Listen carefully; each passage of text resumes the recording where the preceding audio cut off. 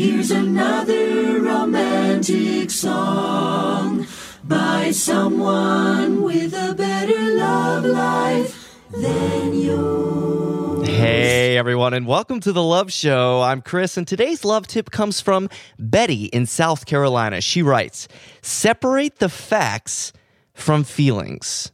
Ask yourself, is there something from my past that's influencing how I'm seeing this situation right now? The critical question you want to ask, is this about him or her, or is it really about me?